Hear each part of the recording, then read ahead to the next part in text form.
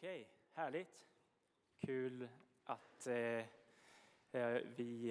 att just du är här den här söndagen. Vi är ju i en predikoserie där vi pratar om Korinthierbrevet. Vi är mitt i den serien egentligen, första Korinthierbrevet, och idag har vi kommit fram till kapitel 7. Albin pratade förra veckan om utifrån kapitel 5, 6 och sen kom han in lite i kapitel 7. Så vi kommer gå igenom de senare delarna av kapitel 7 idag, där Paulus talar mycket om singelskapet. Och som vi vet så var Korint en stad med massa olika människor. Det var den fjärde största staden i det här området i romarriket. Och det var en brokig skara människor där. Folk från alla möjliga ställen, olika religioner och så vidare. Och på många sätt ganska likt vårt samhälle som vi har runt oss idag. Och ett huvudtema som vi har fått höra egentligen genom alla de här, genom hela predikoserien, är egentligen att Paulus vill att korinterna lever annorlunda. De befinner sig mitt i en kultur där saker och ting görs på massa olika sätt. Och det är mycket kanske moraliska problem inom den församlingen i Korint. Och Paulus vill att de lever annorlunda. Så idag ska vi prata om singelskap. Jag ska sätta igång sliden också. Vi ska prata om singelskap idag. Vi ska titta på texten från kapitel 7, vers 17 till 35. Och se vad säger den här texten om att leva som singel. Och hur påverkar Bibelns syn på singelskap oss som individer och oss som församling. Så jag tänker att vi hoppar direkt in i texten. Så om du vill öppna din bibel så du kan läsa på det språk som du känner dig bekväm med, så ska vi gå till första Korinthierbrevet kapitel 7, vers 17.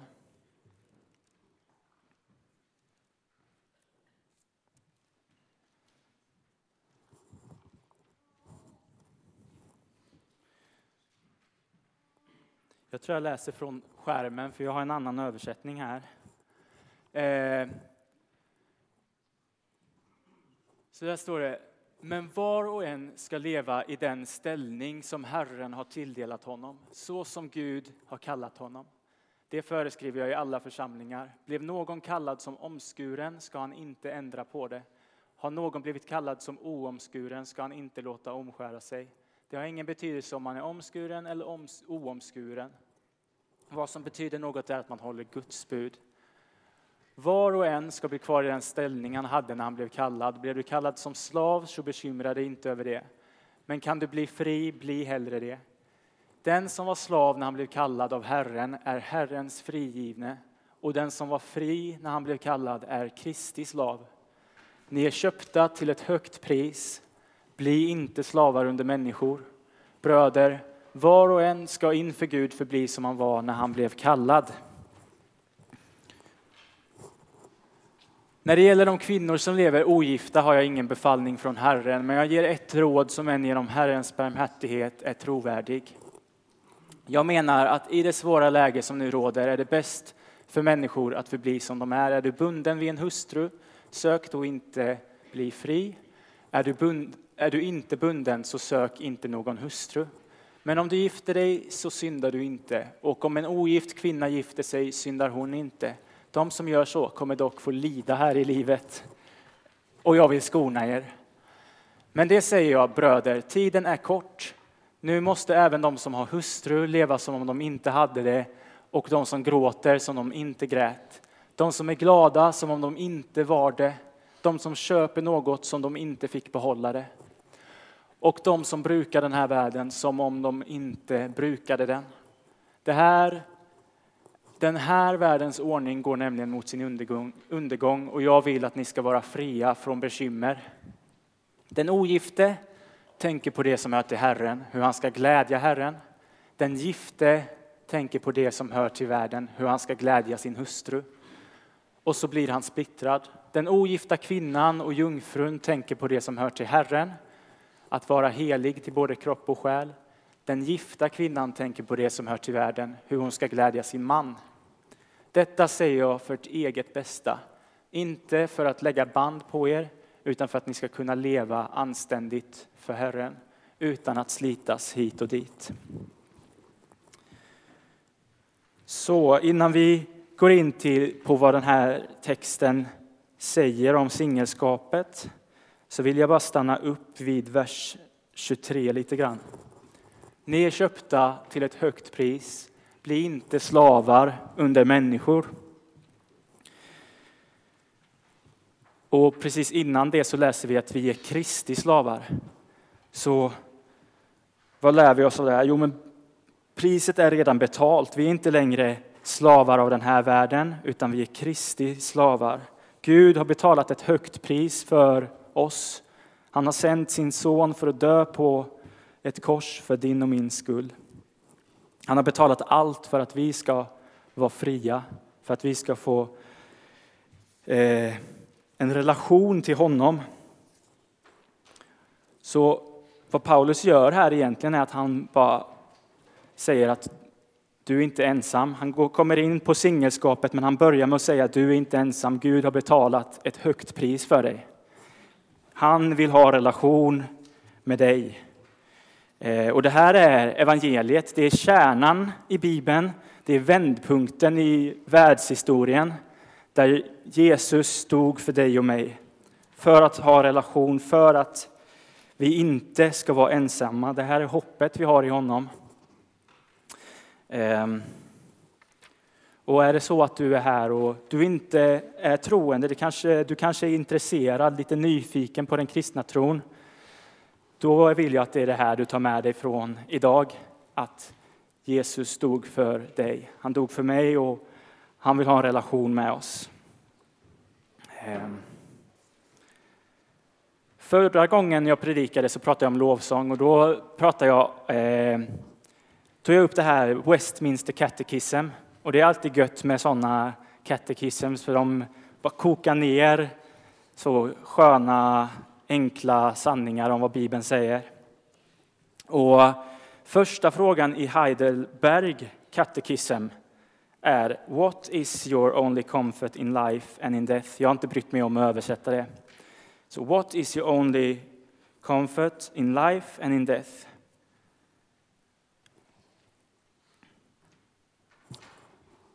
Och det de säger då är that I am not on my own, but belong with body and soul, both in life and in death, to my faithful Savior, Jesus Christ.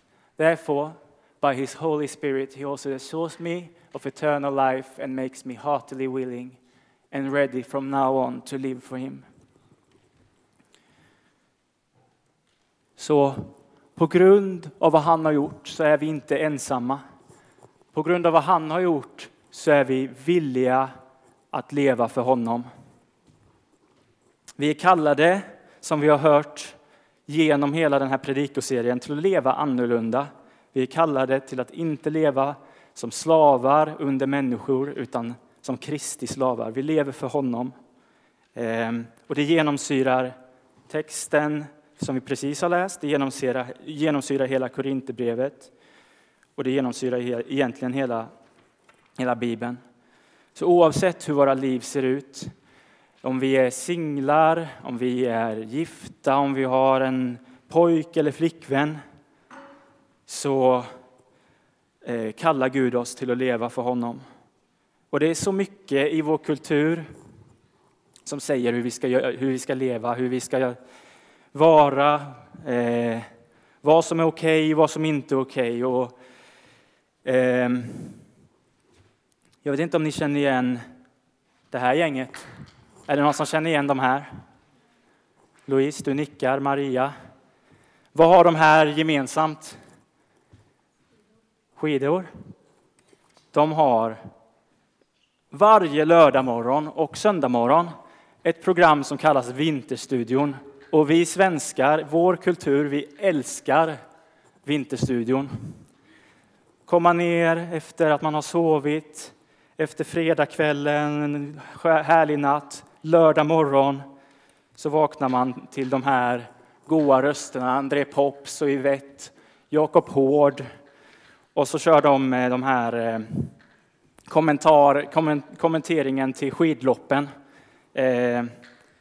Som svenskar älskar vi det här. Det här är vår kultur nästan. Och de här är rockstjärnor på vinterhalvåret.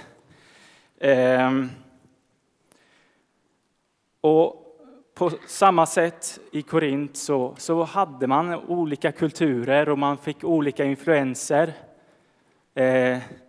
Och Gud kallar till att leva annorlunda.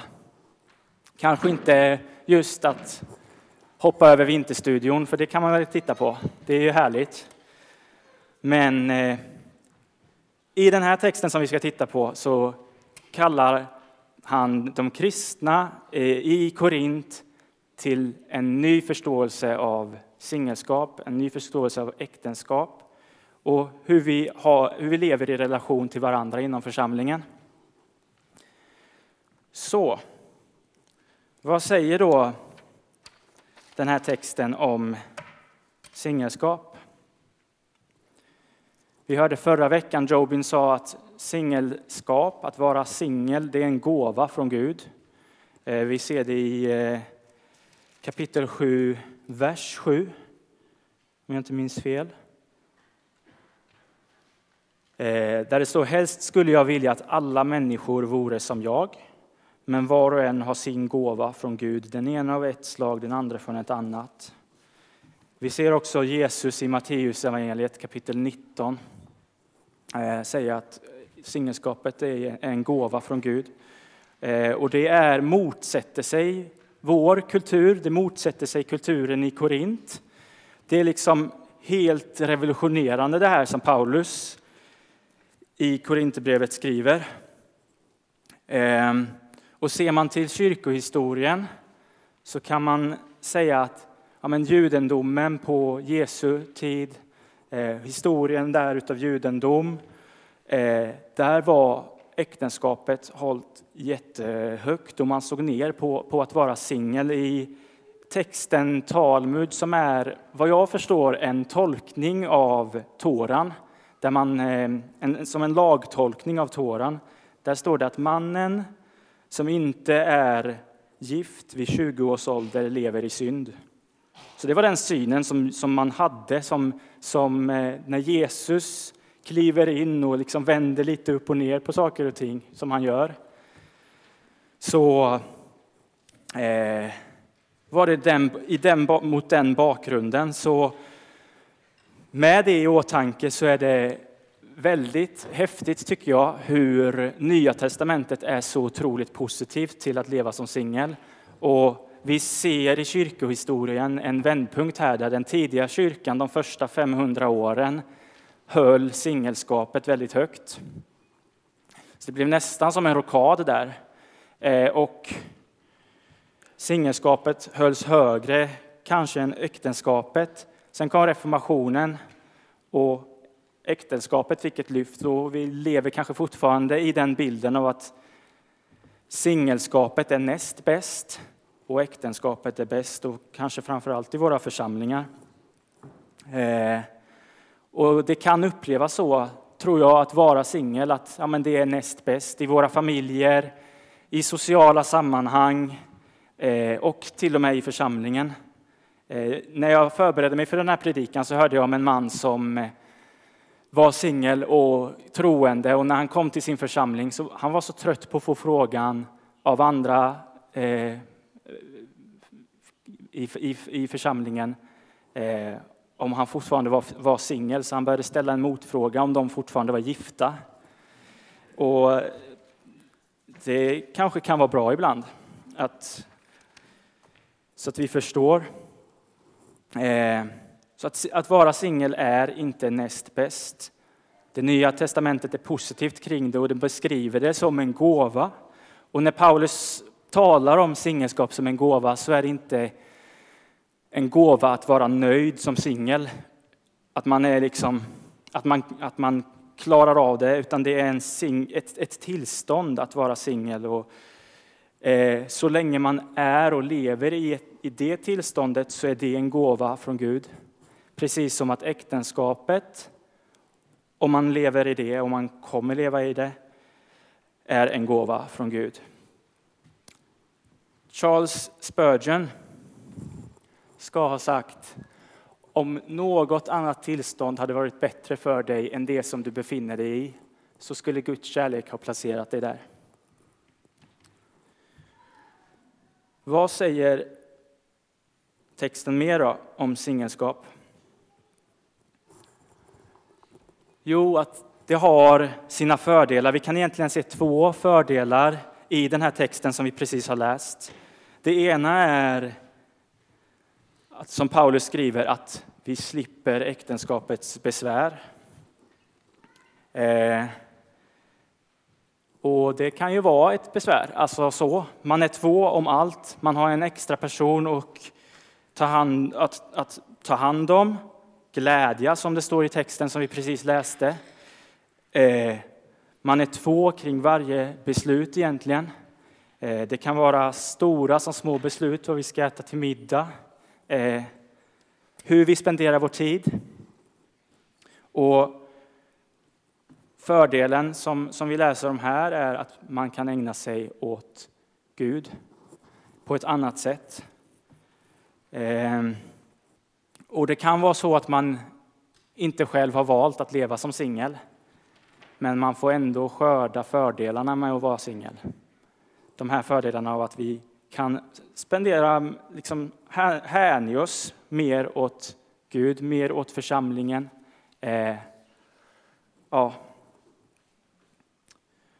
Så det är lätt, tror jag, att man fokuserar på svårigheterna att vara singel. Det är tufft och det kan vara tufft. Men Gud kallar oss till den, liksom, i den situationen vi befinner oss. Till att leva för honom. Nästa punkt då. Det kan vara svårt. Vi ser i Edens lustgård att Gud säger: det är inte bra för mannen att vara ensam. Jag ska göra en hjälpare som passar honom. Så ganska tidigt ser Gud att det är inte helt bra det här. Vi behöver göra en hjälpare. Och trots att Nya testamentet är positivt kring singelskapet, så råder det ändå ingen tveksamhet om att Bibeln håller äktenskapet väldigt högt. Det är Guds gåva till mänskligheten och det främsta sammanhanget där vi får uppleva intimitet. Där vår önskan om intimitet uppfylls, som vi hörde förra veckan av Job när han pratade om äktenskapet. Så ensamstående kommer därför sannolikt att brottas med ensamhet. Det kan vara tufft att leva själv. Men också med sexuella frestelser. Och det här är inte exklusivt för icke-gifta. Men ju ensammare vi är, desto större sannolikhet är det att vi brottas med de här sakerna, med ensamhet. Och, därför behöver vi varandra, tror jag. Vi som församling får stötta varandra. Är du singel, så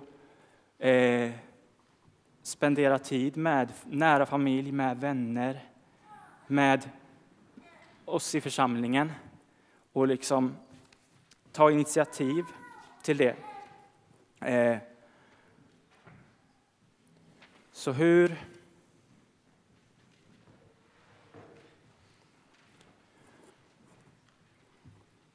kan vi som församling då? Hur påverkas vi av detta? Hur påverkas vi som individer av detta? Jo, men vi förstår att både äktenskapet och singelskapet är en gåva från Gud.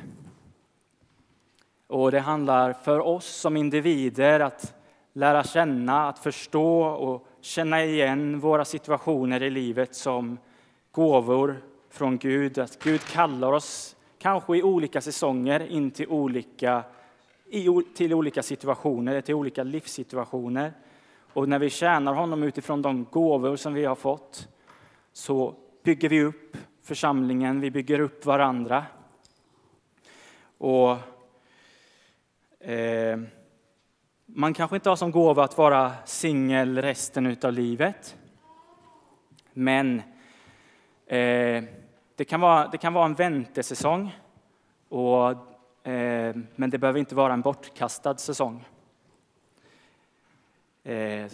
Utan vi är kallade till att vara familj. Och det här tror jag är jätteviktigt att vi som församling tar med oss. Singelskapet kan vara svårt. Det är en gåva från Gud, men det kan vara tufft. Och vi som församling, vi är kallade till att vara familj. Och det här är någonting som vi pratar om jättemycket på våra söndagar. Och i Efesierbrevet säger att vi är adopterade in till Guds familj. Och vi är bröder och systrar i Kristus. Och ofta så pratar vi om äktenskapet som en enande relation. Att vi blir ett som man och fru i äktenskapet. Och det är sant. Men det är också intressant, tycker jag, att i Johannes evangeliet, jag har inte med den texten här. Men i Johannes evangeliet kapitel 17.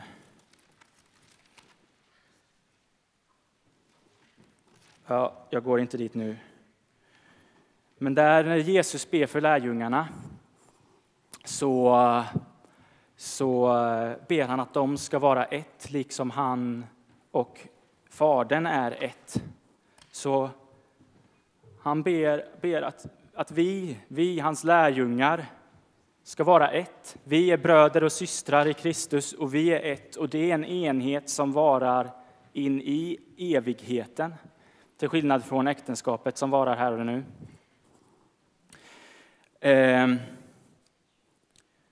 Så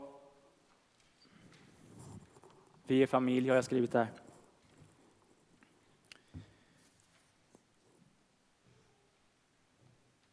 Hur ser detta ut då, att leva med evigheten i fokus? Med den här bilden, det här synsättet att vi faktiskt som församling är familj.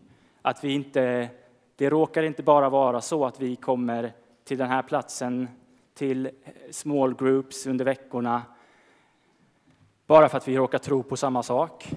Utan vi är kallade till att leva i relation till varandra.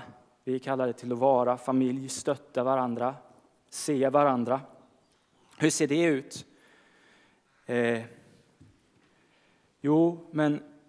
Men vetskapen om evigheten, förhoppningsvis så förändrar det hur vi prioriterar, hur vi lever våra liv. Vi prioriterar kanske församlingen före annat. Vi prioriterar varandra, vi tjänar varandra, vi investerar tid i varandra. Vi lärjungatränar varandra. Kanske finns det någon äldre i församlingen som har vandrat under en längre tid med Jesus som vi kan ta rygg på. Och det här är ett av våra kärnvärderingar som församling. Vi pratar jätteofta om small groups, hur viktigt det är för oss som församling. Det är platser där vi mitt i veckan får vara familj. Och är du inte med i en hemgrupp, i en small group, så vill jag verkligen rekommendera dig att gå med. Det är helt fantastiskt. Vi lär känna varandra på ett djupare plan och vi får bara spendera tid tillsammans. Vi får äta middag tillsammans, vi får be tillsammans och läsa Bibeln tillsammans. Det är också en anledning till varför vi kommer gå in till 2 mötesplatser på söndagar. För att kunna se varandra, för att kunna lyfta varandra, för att kunna vara familj. Så det här är jätteviktigt för oss. Och jag tror det är någonting som vi kan bli bättre på som församling också.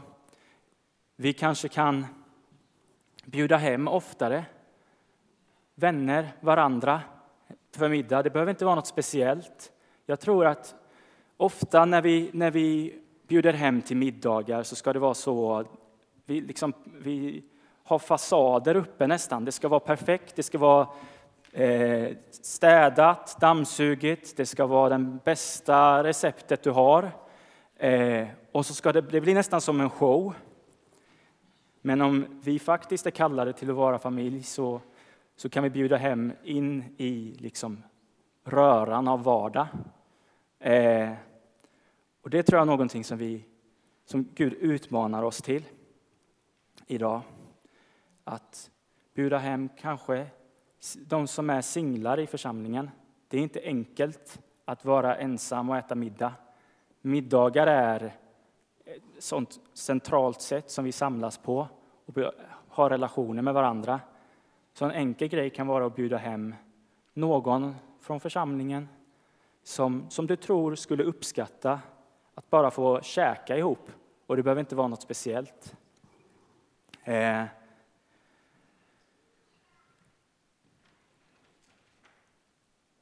Vi lagar mat till familjer som precis har fått barn. Den här veckan så gör vi det.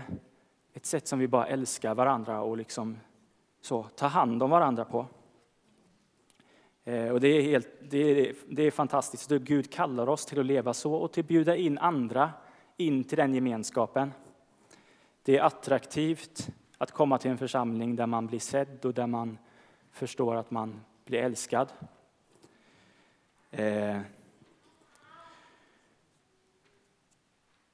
Så jag vill bara avsluta med att läsa från kapitel 10 också. Jag går in lite. Vi kommer ju ha en predikoserie nu då från och med nästa söndag. Som är så där vi kliver ifrån Korinthierbrevet lite grann. Men sen kommer vi komma tillbaka till det. Så jag tar väl kanske en bibelvers från någon annan här framåt våren. Men den här bibelversen utmanar oss att vad vi än gör, oavsett vilken situation vi befinner oss i livet, om vi är singla eller gifta, att ge ära till Gud. Så om ni äter eller dricker eller vad vi än gör, vilken situation vi än befinner oss i, så gör vi allt till Guds ära. Jag återknyter till det jag sa i början, att Gud har betalat priset för oss. Därför lever vi för honom. Vi gör allt till hans ära.